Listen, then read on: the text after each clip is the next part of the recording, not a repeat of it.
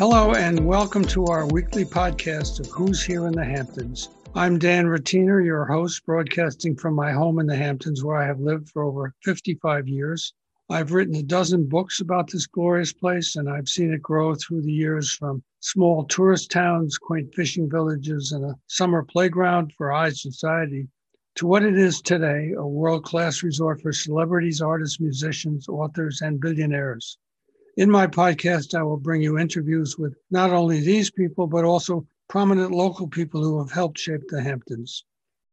Welcome to Dan's Talks. My guest today is Carolyn Maloney, who for a long time Congresswoman for New York City, frequent visitor to the Hamptons, and I'm sure you must know of her. And she's recently returned from Washington. She's no longer in office as of last November after 30 years. We'll maybe talk a little bit about that, but much more important is what was going on there. And now you're back home in New York. What was the occasion for you to be down in Washington? Well, we had in the Judiciary Committee in the Senate, the first hearing on the Equal Rights Amendment in 40 years. And Durbin called this hearing. Leader Schumer has promised us a vote.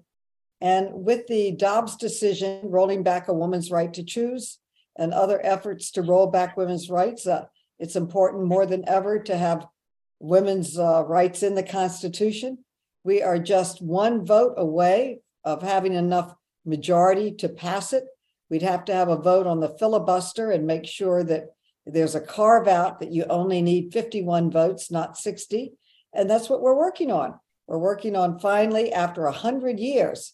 And it was first introduced shortly after women's gained suffrage in 1923. It was introduced in New York, in Seneca Falls, in the Presbyterian Church. And this is the 100th anniversary. I remember reading thoughts of Alice Paul, but after she introduced it, she said, if we don't work very hard, we'll be back here in 50 years and still not have passed it. Well, now it's been 100 years. So I hope that this year will be the charm and we can finally ratify it in the Constitution. We've met all the requirements of the Constitution of Article 5, a 2/3 vote in the House, in the Senate, and 38 states have ratified it. And that's enough to make this happen. But now there's all this mishigas, if I might use that. Nothing's easy. Everybody thinks we're passing bills right and left in Congress. It's very difficult. I have great respect for what I call that fragile flower of compromise, of consensus that can actually gain enough votes to pass the United States Congress. Let me talk with you a little bit about how you came to become interested in politics. I know that's a long story, but you grew up in Greensboro, North Carolina, and you went to college there. And then what happened? Well, I came to New York to visit a friend and just fell in love with the city. The energy, the excitement, the people, the diversity, the challenges. New York is a very unique place. No one cares who you are, where you came from. They just want to know, what can you do? Can you make this city better? Can you help people? Can you make things happen? It's a very accepting, wonderful place. And we even have the distinction of living longer than other people and other states and other cities. Some people think it's our healthcare system. Other people think it's that we walk so much. I personally think it's because we're all too busy to die. There's so much happening.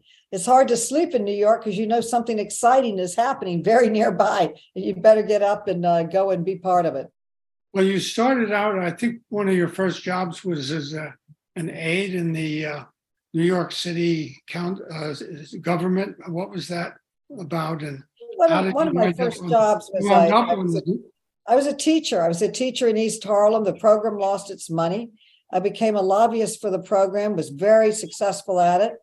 And I got successful in refunding the program, but I could see the power of government.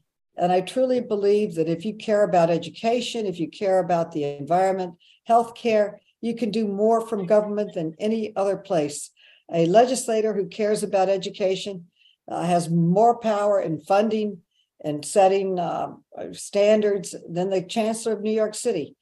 Government has a tremendous impact and can be a tremendous impact to help people. I saw the tremendous power of government, and I decided to go into government. I went into government and ended up working for 2 speakers and the Democratic leader of the state Senate before I ran for the New York City Council. And which you were on for right, exactly for 10 years. And then in 1993, you ran successfully to be the congressperson in Washington.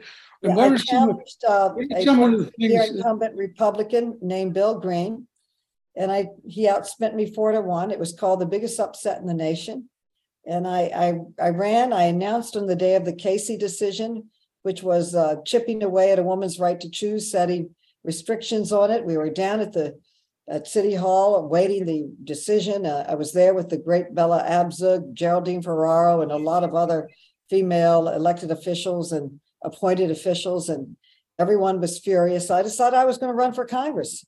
I also ran that under the years that Green was in office, he had been part of a Republican majority in Congress that had cut aid to the city of New York by over 75%. So while I was on the city council, you could see the importance of the federal governments. It was hard to do anything in terms of education, transportation, healthcare without a federal role. And we were just cutting because the money from federal government had been cut. And I ran to reverse that. Who needs a congressman who votes against the financial interests of our city? So I defeated him on that theme. What were some of the key legislation when you were in Congress that benefited the city? Well, I'd say that I brought over $10 billion in infrastructure money. I built the 2nd Avenue subway, which was the largest infrastructure project, not New York City, not New York State, but the entire country, and completed the first phase of it. Day one, it moved 300,000 people. We just opened up the LIRR. That was a $4 billion project in federal money that connected the LIRR into Grand Central. We just opened that up last week, and working with the team to make sure that we got the funding for it.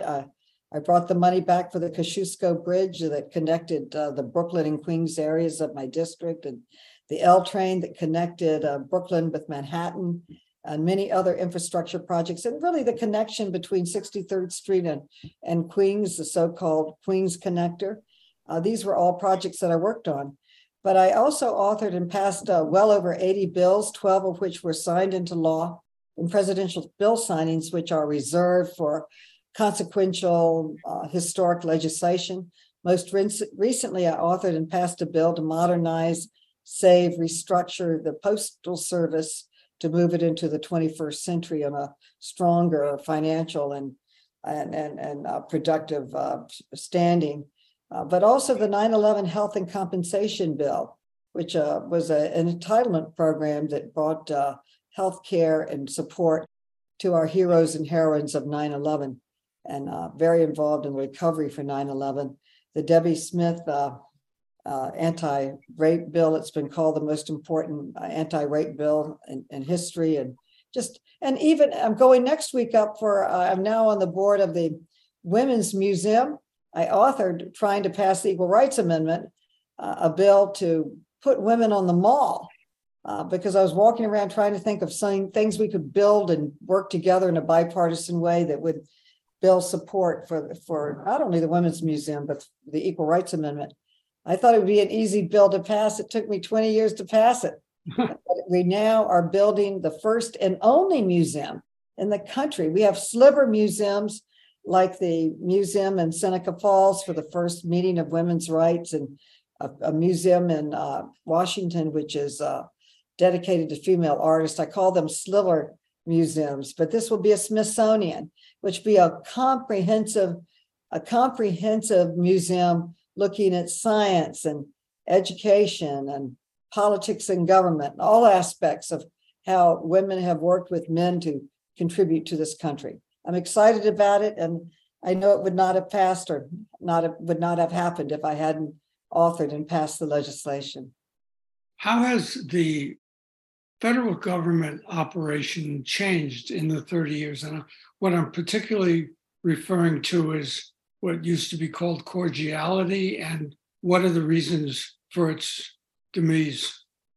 Well, it used to be that compromise was what you strove for. Now it's a word that people don't respect. And it used to be the Republicans could start out here, the Democrats here. You'd have a public debate and keep the best ideas of both sides and come up with an agreement that moves the legislation forward, moves the project forward, help the country. Now, too often when you start out here, no one moves. It stays right there in gridlock. And that's not helpful to the country or to people. It's become incredibly partisan, far more partisan than it was when I first started. I wonder why.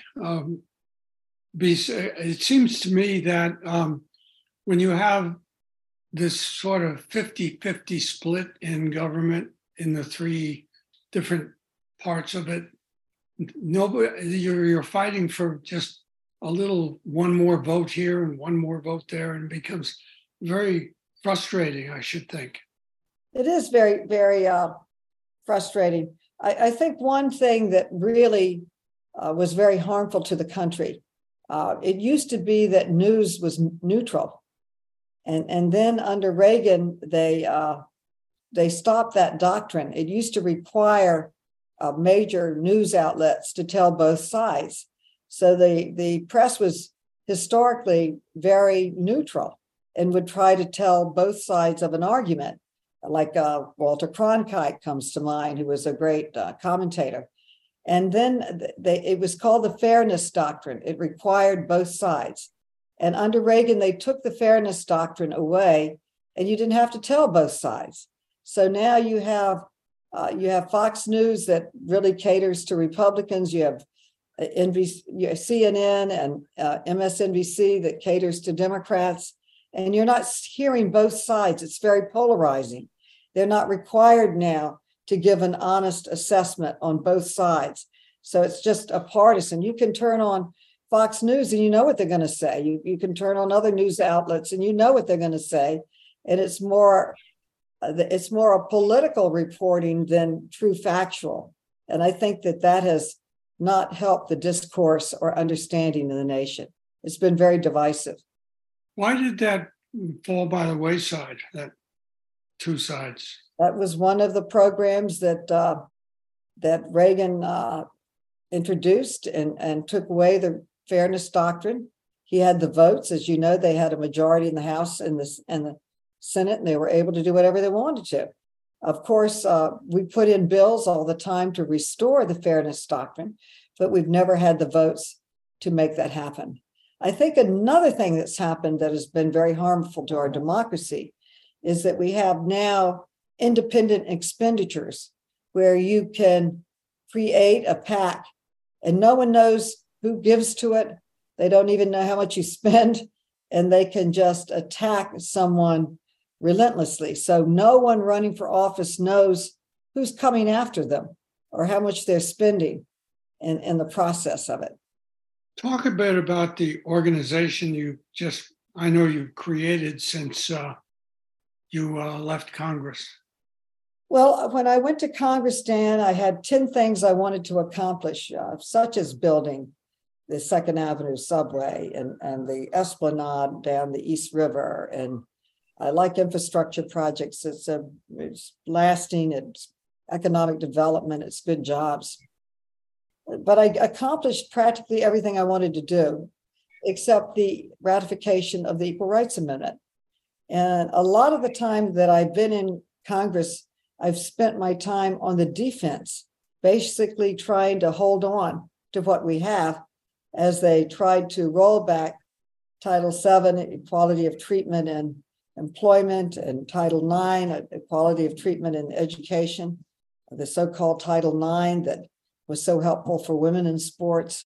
So a lot of my time has been spent trying to hold on to our gains. If women were in the Constitution and were really treated equally and fairly, you wouldn't have to do that. They wouldn't be able to do that. And with the Dobbs decision, it became even more stark, the attack on women's rights. Basically, I would say if a woman can't make decisions about her basic health care, some of which is even life-threatening, pregnancy is a very difficult period, and sometimes there are babies that are inconsistent with life and are threatening really the mother's life. And it's a lot of complicated decisions that need to be made between a woman and her doctor. And they have taken that right away from 33 million American women. So I felt that it was very important to ratify the Equal Rights Amendment. So I went to some of my friends that were leaders in the women's movement and asked them to create an organization that was completely and totally centered and directed towards women's rights and ratifying the Equal Rights Amendment.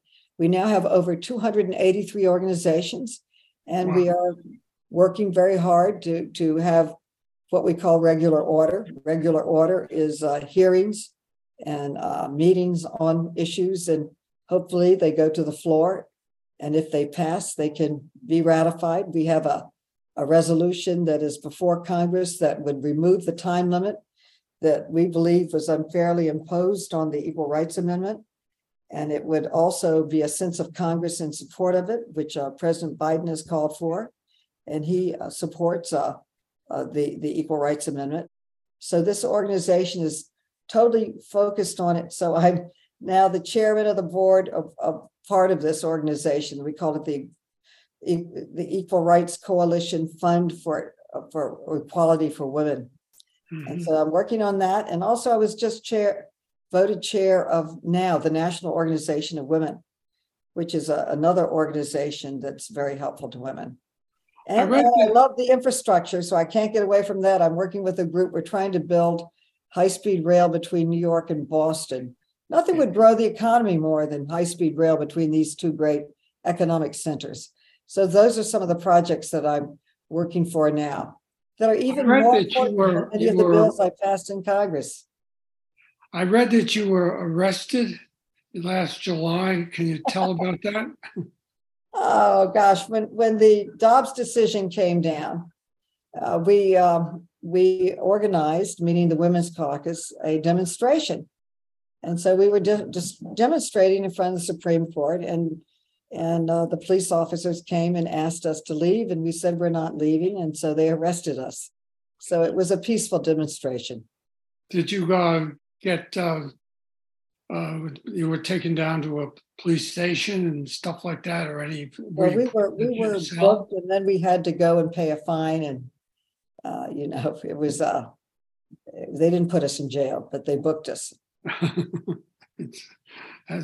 Talk about the Hamptons a little bit. That's primarily there in Palm Beach are the places where Dan's Papers is read most. And what do you feel is the attraction of coming out to the Hamptons is something that you enjoy? Well, I would call it paradise. It's absolute paradise. Close to one of the greatest cities in the world, if not the greatest city, that is a urban establishment. Yet you go out to the Hamptons and you're in another world. It has some of the most pristine, beautiful beaches and clean air, and so many interesting people to talk to and events to go to. You can find Dan's paper everywhere in the Hamptons, in every restaurant, every home. Dan's Papers named after yours truly, and that is a treat too.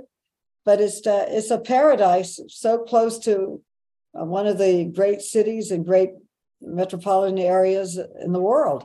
Yet then you're in a paradise with fields and green space and clean air and beautiful skies and beautiful people.